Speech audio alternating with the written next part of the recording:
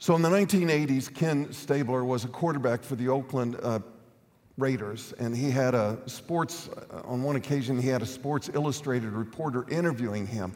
And in the process of the interview, this reporter recited a quote that he had heard from Jack London, which was basically this. He said, "I'd rather be ashes than dust.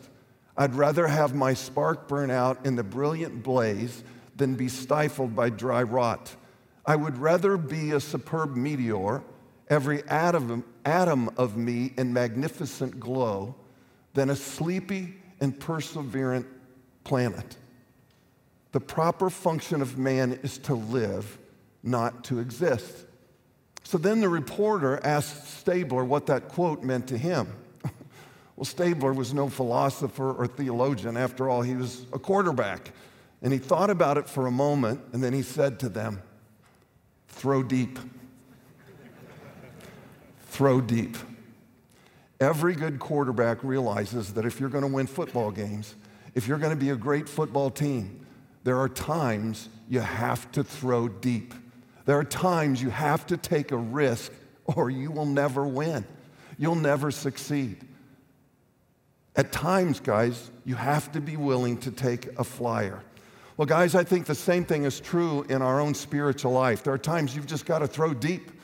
There are times, in other words, there are times that you have to be bold in your faith. There are times that you absolutely just have to trust God, even when it doesn't make complete sense. And that's hard for us because we want to reason everything out. We want to figure everything out before we take a step, before we make a move. And sometimes we're not able to do that. Sometimes we just have to trust God. Hudson Taylor once said, "Unless there is an element of risk, there is no need for faith." Now let that soak in. Unless there is an element of risk, there is no need for faith. And the scripture says without faith, it's absolutely impossible to please God. Friends, listen, I believe that bold faith is the language of the Holy Spirit. I really do. And I think it blesses the heart of our God. I think it also captures the attention of the unchurched in our community. I think they are literally stunned. Listen, I think they're literally stunned to see Christians so willing to make personal sacrifices for the needs of others. I think they are amazed to see that we're not afraid to tackle poverty or surprised that we refuse to ignore injustice and slavery around the world. I think they're dumbfounded to see how committed we are to stand up for the unborn or to fight for marriages and to see that we're not afraid to proclaim the love of Jesus Christ to the lost and hurting in our community. Listen to me, church. I believe that kind of bold faith gets the attention and the respect from an unchurched community. And it certainly blesses the heart of our God. I mean, friends, when you think about where the world is today, I personally believe, I was talking about this actually with Andy before the service started. I think time is short. Now, I know that there are some of you maybe that think I'm radical, and some of you think, oh my gosh, Steve, they've been saying that all of our life, and I get that. But I have a strong conviction, and maybe it's just my conviction, and it's fine what you want to believe. But I believe that we're in the last of the last days. I was at a Hope celebration in Fort Lauderdale about 3 weeks ago, and while there, one of the speakers was Bobby Grunwald. And Bobby is the one that on your phones, you have the YouVersion Bible app. Bobby's the one that invented that. Now there's over 1 million people that have downloaded that. He's the one that he's the one that invented the YouVersion. And he's also one of the executive pastors of Life Church. Life Church is the biggest church in America, the largest congregation in America. They have campuses all over the country. And so he was talking, it was in one of the breakouts, and he was talking about how Rob Hoskins, who has One Hope, said, "Tell him what you were telling me earlier." And so he was talking about, you might have seen in the news just a couple of weeks ago, that Elon Musk sent another one of his spaceships up. I saw it was just about 3-4 weeks ago. Elon Musk sent another one of his spaceships up in space. On there, he was saying there are 1,500 satellites. And Bobby was describing this as he said these satellites are about the size of a pizza box. And so they took 1,500 more up into space. He said the ultimate goal is to take 30,000 of these satellites up into space. And when they are finished, there will be no place on planet Earth that you cannot get internet service. There will be no place. No, it can be the most remote place in the world, and you can take out your smartphone and you can get internet service. Now, Bobby was saying, I don't know if you really understand what that means. And he said, I know what I'm talking about because they actually sent one of the satellite dishes to his home as one of the people they wanted to test it out and to experiment with it. So he said, everything I'm telling you is factual. And he said, I don't know if you understand what that means, that for the first time ever in history, we can get the gospel to every spot on planet Earth. Now, Jesus said, and the disciples asked Jesus in Matthew chapter 24, they said, well, how will we know? How will we know when time is short? How will we know when you're going to return? And in Matthew 24:14, it says, and this gospel of the kingdom will be preached in the whole world as a testimony to all nations, and then the end will come. And he talks about that when the whole world knows, then you know. Basically, if you read Matthew 24, you see that there's basically two warnings that Jesus gives the disciples and us. And the warnings are this. First of all, don't fret as to when it's going to happen. In other words, basically what he's saying is don't be all uptight about it. Don't be worried about it, like when is Christ going to return and is it going to be tomorrow, and be all upset. He said, don't fret about Christ's return. And he said, then secondly, strive to put God first. Strive to put Jesus Christ first in your life, which is exactly what we're talking about. So he said, even though we don't know the date nor the hour, we don't know the month or the day, we know the seasons. It's like I've shared this with you before. It's like if I were on a deserted island and I get rescued and I come back and I don't even know what day it is. I don't have any idea even what month it is. And they're driving down the street and I look out the car window and I see Christmas lights. I may not know the exact date, but I know it's Christmas season. And I'm just saying, guys, I believe that the Lord's coming soon. I believe we're in rapture season. And I believe when I heard that, I got those funny doodads going up and down your back at the fact that for the first time in all history, you can be anywhere on planet Earth and get an internet, which means we can take the gospel to anyone on planet Earth. Guys, a lot of people are far from God. And I feel an urgency like I've never felt before to get the gospel out to a lost and hurting world. So if there was ever a time for us as a church to be bold and to throw deep, I think it's now. I know that some Christians might argue, well, why would we make those kinds of sacrifices, Steve? I mean, come on. I mean, there's a lot of other things in life. There's the things that we struggle with and a lot of other responsibilities we have. Why would we make those kinds of sacrifices? Why would we take those kinds of risks?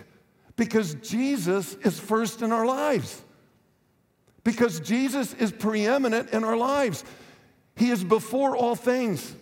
Listen to me, church. If we really want to obey the Great Commission, if we really want to reach our world for Christ, then I think it's time the church throw deep. If you are our guest today, we are in a 5-week series called First, Before All Things. And in this series, we've been looking at the book of Colossians, which is absolutely one of my favorite books in the New Testament. Philippians and Colossians, 2 favorite letters that Paul wrote, especially the first chapter of the book of Colossians. And we're using this study on Colossians as we're doing a 2-year generosity initiative called First, Before All Things. And I've shared some stories with you, and today I want you to hear another story from somebody at Northview Church that's engaging with God on this journey. Watch your screen.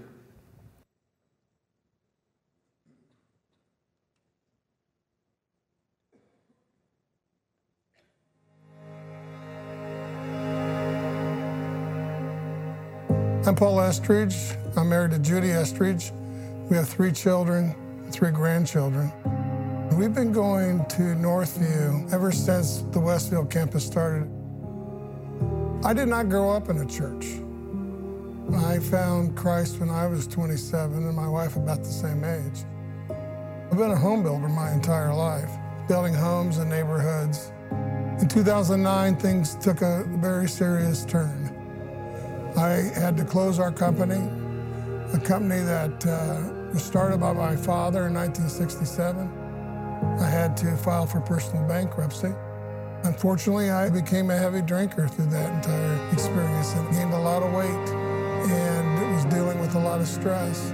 And then in 2018, I had a 4-way bypass, only to find out a few months later that I had an incurable disease and that the only way I was going to survive that was to have a lung transplant, which I did have. I was in the hospital for 2.5 months dealing with, am I going to make it? Am I going to see my wife and children again? Because through that entire time, I got to see no one. I was alone. Through the entire experience, I've never felt that God had forsaken us. And I always felt his presence even closer during the hardest of times. As difficult as the experience was in the hospital, my recovery has been miraculous. I'm 100% a year out. There's nothing been more important to me from the experience I've had in the hospital, but to find ways every day to give more. We have made it just an absolute part of our lives to tithe. And we have found a way to do it through the best of times and through the worst of times. We have found ways to give, and we'll continue to do that for the rest of our lives. I'm very excited about the new Campaign First because it ties in, for me, right into where I am at this stage of my life. I have not always held Christ as first in my life. I was consumed with myself and my pride and how I looked. I used to want to live large, but I want to live smaller now. The last 12 years have been extremely humbling and stripped me of all those kinds of worldly emotions. I think it's easy for us, particularly in this part of the country, in our communities, to want to nestle in and get comfortable. And I think that this is the season right now to do some extreme things, really stretch ourselves beyond what we've ever done before, because when we're at that point, when life is ending, we're going to want to know that we held Christ first in our lives and we did everything we possibly could to giving to others.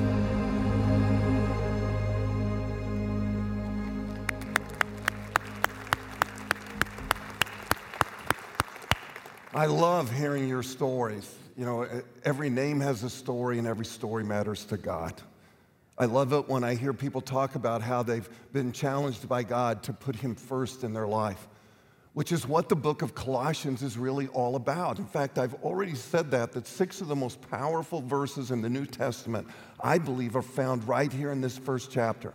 And I know I've read those to you before, but I'm going to read them to you every week because I want those to soak in. I want you to remember where you find these in the scripture. In Colossians chapter 1, verse 15, it says, he is the image of the invisible God, the firstborn, not first in order, but first in priority. He said, he is the firstborn of all creation, for by him all things were created, both in the heavens and on the earth, visible and invisible, whether thrones or dominions or rulers or authorities, all things have been created through him and for him. He is before all things, and in him all things hold together. He is also the head of the body, the church, and he is the beginning, the firstborn from the dead, so that he himself will come to have first place in everything. For it was the Father's good pleasure for all the fullness to dwell in him, and through him to reconcile all things to himself, whether things on earth or things in heaven, having made peace through the blood of his cross. Not only is it the theme of Colossians, but church, please hear me. I think it should be the theme of your life. I think it should be the theme of my life as well. Well, today we're still in the book of Colossians, and we're ready to look at the 3rd chapter. And I want us to begin with chapter 3 of Colossians, verse 12. Let's look at it. So as those who have been chosen of God, that's you and me, those that have been chosen of God, holy and beloved, put on a heart of compassion, kindness, humility, gentleness, and patience, bearing with one another and forgiving each other.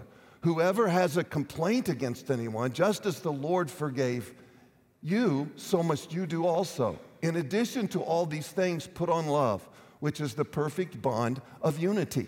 So Paul talks about it. You see there where he says to put on. He keeps referring to that. What does he mean? In fact, in some of his other letters that he wrote, he uses the same phrase, to put on. He says, put on these characteristics of Christ. In other words, it's the idea or it's the picture of putting something on like you'd put on a jacket or you'd put on a coat and wrap it around you. In other words, we need to dress like Jesus. We need to look like Jesus. We need to emulate Jesus. That's the point. He wants us to resemble him in everything that we do. So he says, take off the old things, take off the old person, and put on these characteristics, which are the characteristics of Christ. The first thing he talks about is he talks about putting on compassion. Most people think of themselves as a compassionate person.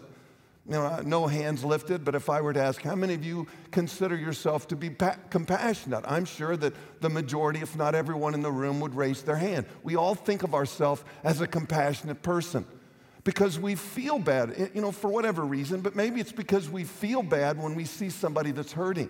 We feel bad, we hurt for someone that's going through a difficult time. But friends, listen to me, true compassion is more than a feeling. True compassion elicits a response.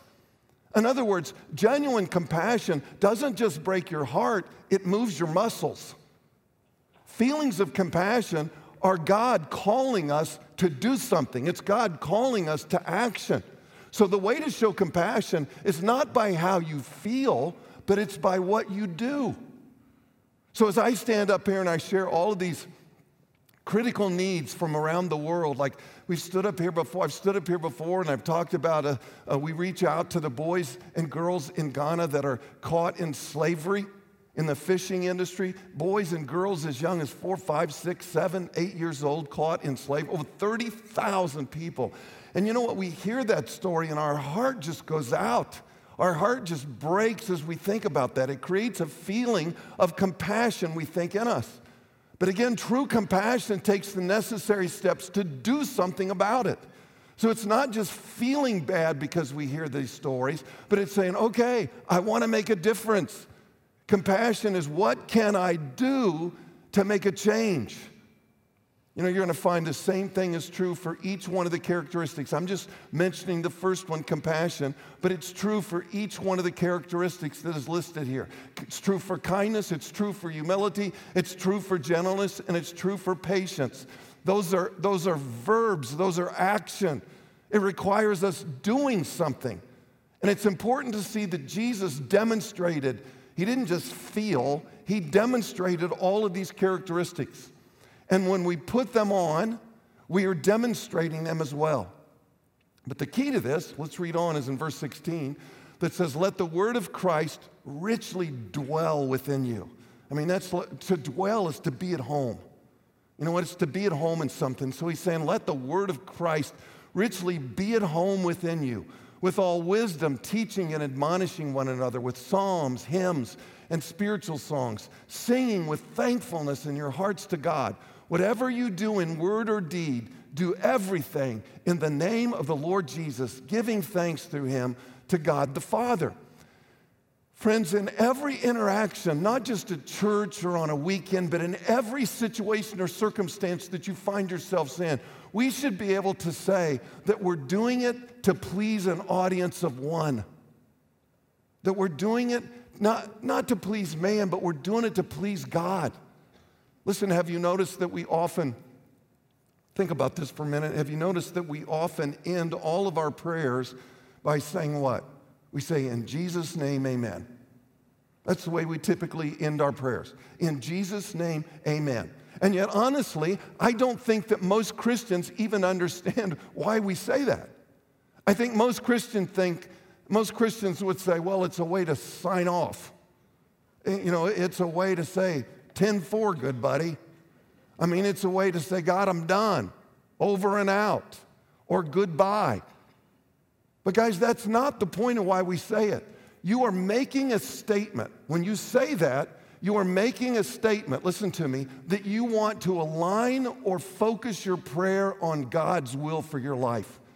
That you're wanting to align or focus your prayer for His glory and in His power.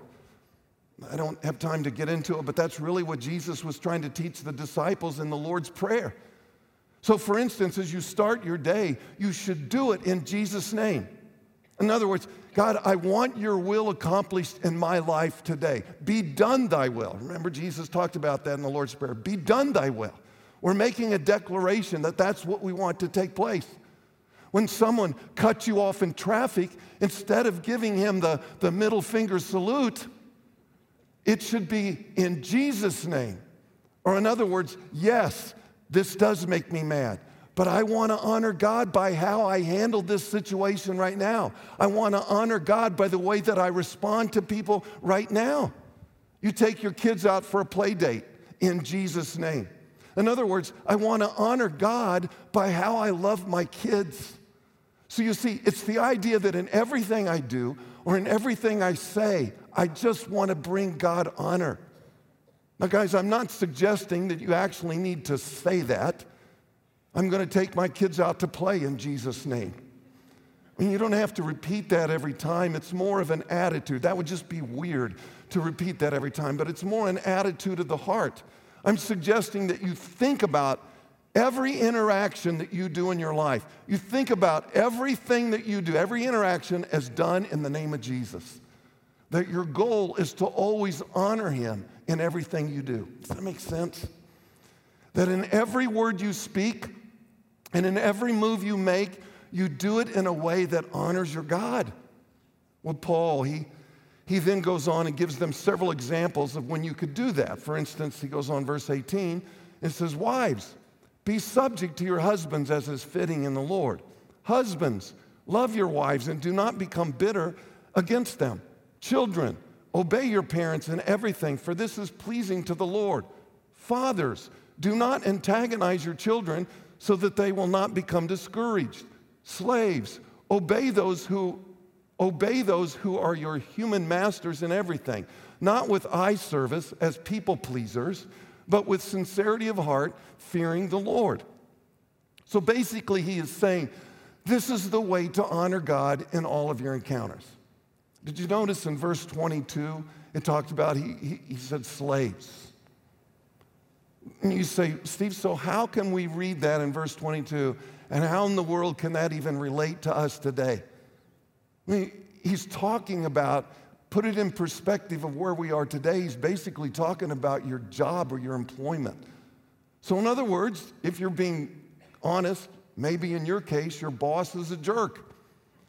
And maybe he or she is not paying you what you deserve to be paid. And yes, you should probably address those things with him or her, but at the same time, you just need to remember that you are representing Jesus Christ in how you handle your job.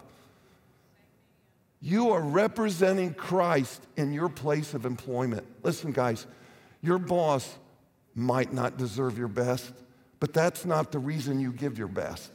You give your best for an audience of one.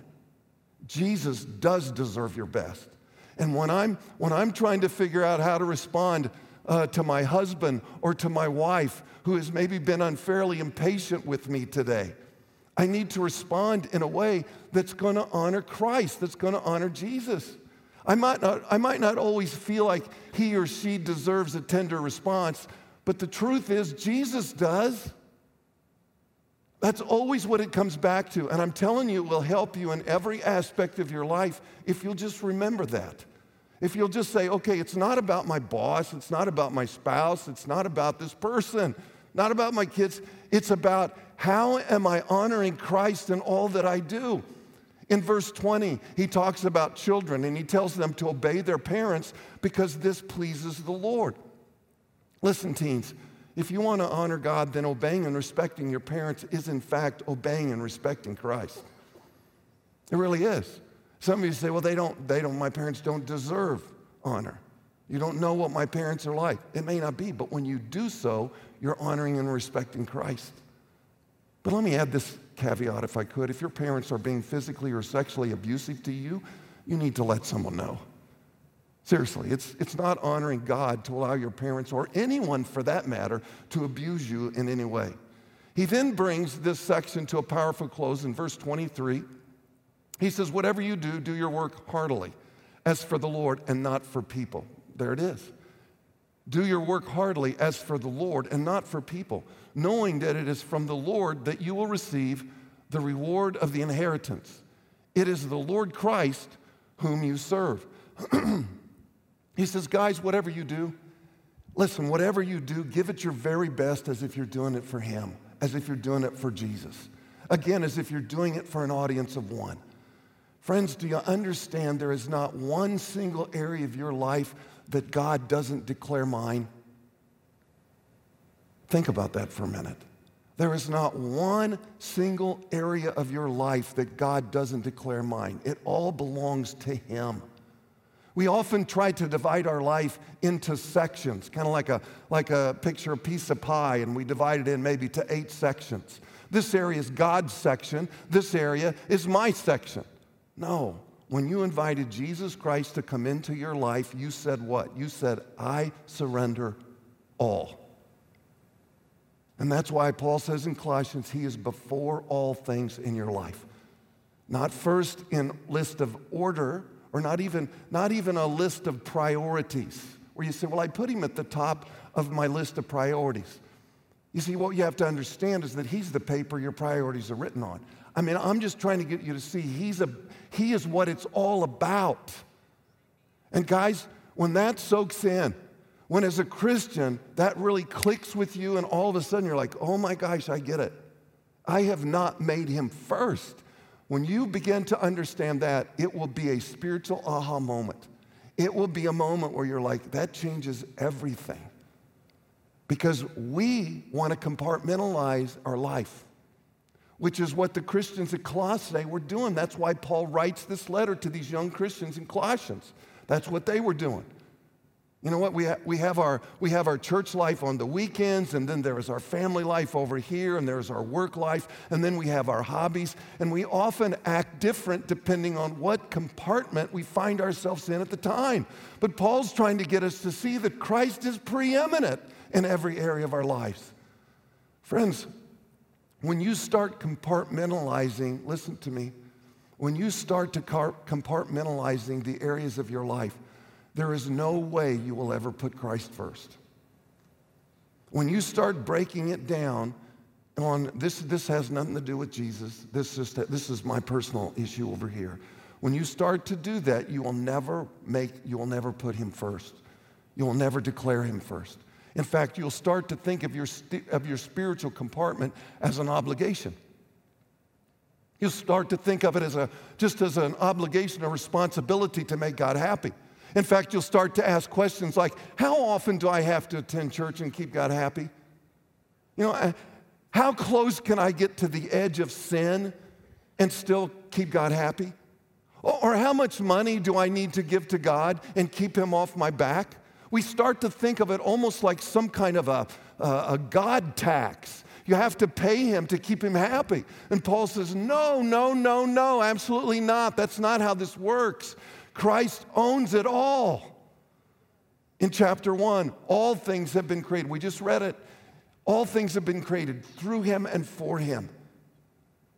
And yet we have a hard time because we don't want to let go of certain areas of our life.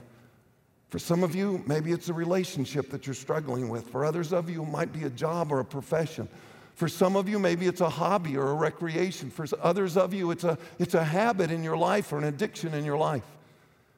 But I will tell you, for many Christians, listen, it's their material possessions or their financial resources. It's like we're ready to trust God in every other area of our life except for our money. I've mentioned this on a couple of occasions in the last couple of weeks. 2/3 of all the parables that Jesus told, 2/3 of all the parables Jesus told have to do with our material possessions. There's over 2,000 scripture passages in the New Testament that deal with our financial resources. Jesus actually talks more about money than he does heaven and hell combined. Why? Why was this such an important topic to him?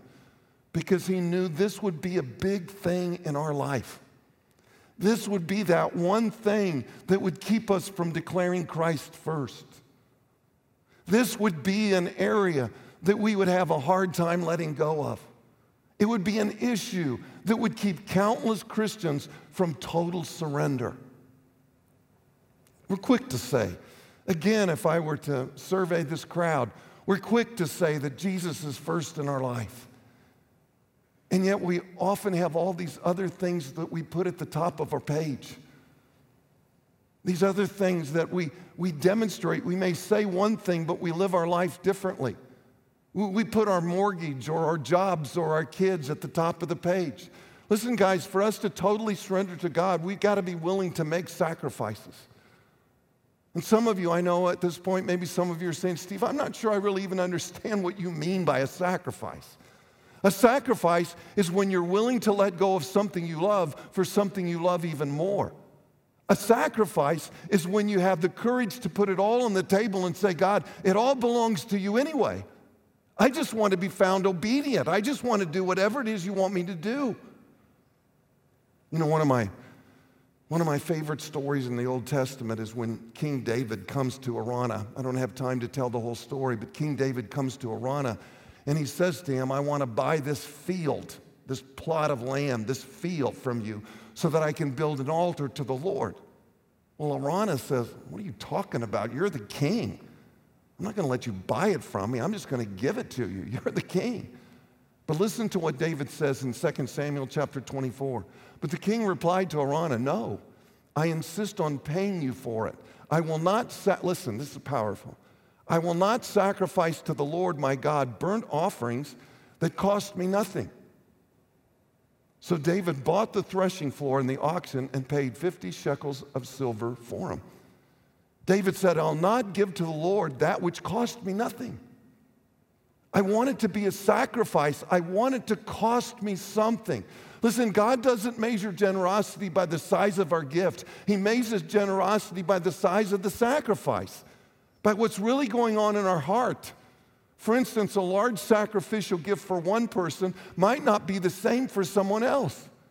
Listen, guys, my prayer for each and every one of you is that you will decide to give God your first and to give God your best. And that it will represent, listen, it will represent a sacrificial gift to the Lord. Now again, guys, can I just remind you that we have two goals in this generosity initiative, and our primary goal, bar none, our primary goal is 100% engagement.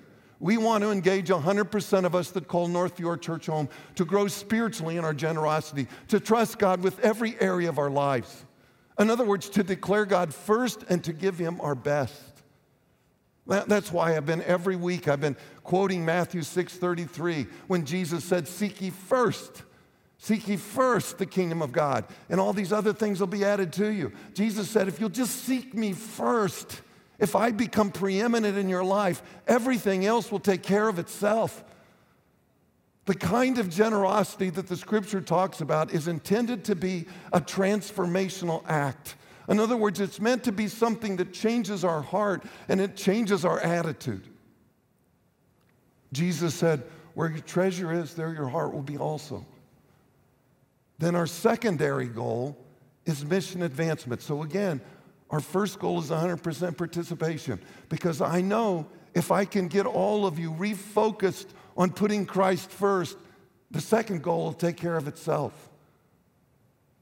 So our secondary goal is mission advancement. I've mentioned these to you early on week one. We have some amazing kingdom building initiatives that I think are incredibly bold.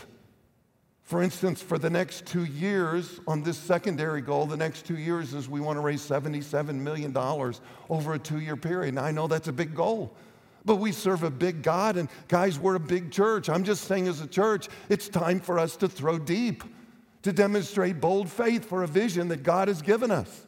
Again, the Bible says without faith, it's impossible, not hard, it's impossible to please God. And if you think about it, faith and generosity are two sides of the same coin. It's only when you learn to trust God with your resources that you begin to understand His preeminence. So each of you should have this card. I don't know whether you have it with you or not, but each of you, we gave you this card several weeks ago, this commitment card. And the whole point of this card, I said, is it's symbolic.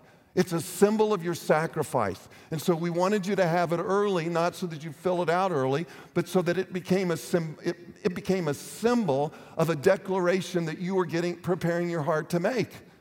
And so you used it as kind of a prayer tool. Again, Jesus said, where your treasure is, there your heart will be also.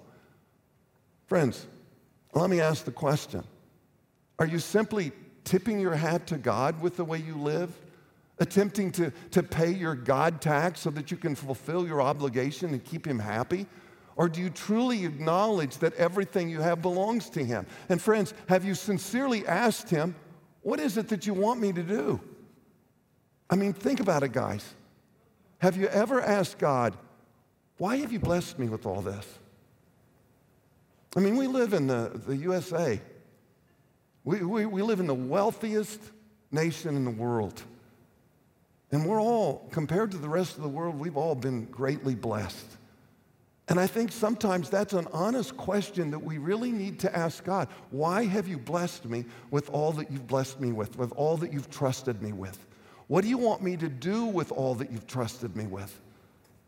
Unfortunately, we oftentimes just want to give to God out of our leftovers. We will sacrifice other things in our life. We'll sacrifice for our kids or for our cars or for our mortgages, but not when it comes to giving to God. We then give Him out of our leftovers. Listen, friends, if Jesus is truly first before all things in your life, then before we think about doing anything else in our life, shouldn't we ask God what He wants us to do? If we really are declaring Him first, if we're really acknowledging that everything is His, my time, talent, my gifts, everything I have is God's, shouldn't we be asking Him what He wants us to do with it? I've said it to you over and over again, but this initiative is about so much more than raising resources and advancing the mission. This initiative is about declaring Jesus Christ first in my life. Guys, friends, look up here for just a minute. Generosity doesn't just fund the mission. It is the mission. It's what God's trying to do in our lives. He's trying to make us, we're trying to emulate Jesus. He's trying to help us to become a generous people. You know, if someone came along and offered us a check for $77 million for this initiative, they said, you're trying to raise $77 million? I'm going to write you a check for the entire amount, which, by the way, in the day and age we live is entirely possible. And if that happens to be you, I'd love to see you down front after the service. But I'm just trying to tell you that even if it happened, we would still do this initiative. It would not stop us from moving forward with this initiative called First. And you say, well, why? That doesn't make sense. If someone already put it in, why would we go forward with it? Because the gift would only represent one person. The gift would only represent one person or one household who had engaged in the initiative. And our number one priority is 100% engagement. We want everyone to be involved. Wherever you're at, if you call Northview home, we want you to be involved. I believe God wants to do something really bold and really big in this next season of our church as CJ comes in to be our next pastor. I really, really do. But in order for that to happen, it's going to take bold faith. It's going to take everyone at Northview declaring that Jesus Christ is first in my life. Friends, for us to accomplish this mission, it's going to take all of us sacrificially engaging with our generosity. Some of you might push back and say, Steve, I just got to tell you, I've never been quite as bold as what you're talking about. And honestly, to do something like you're talking about, it scares me a little bit. Well, that's not a bad thing. It's not a bad thing that it scares you a little bit. In fact, I think that's a good thing. Because if it doesn't scare you just a bit, then is it really faith? I love what C.S. Lewis said about giving. He said this. He said, the only safe guideline I can give you for giving is to give in a way it scares you. Because only when it scares you do you know you are taking a risk. Do you know that you're trusting God? Guys, this card, it represents that one number that would truly indicate that Christ is first before all things. So as you take this card and you pray through it as a family or as an individual, I want you to pray specifically through each line. I want you to notice one particular line in here that I haven't talked much about. Put that up.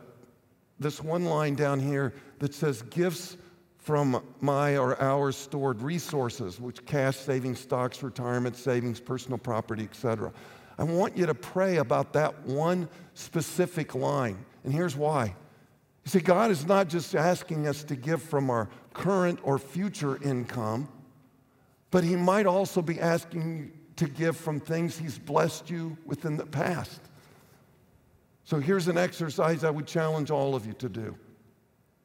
Think about 5 of the most expensive things that you own, and then simply ask, God, is there anything you want me to transfer from earthly investment to a heavenly investment? Is there something I have that could better reflect this as yours and not mine?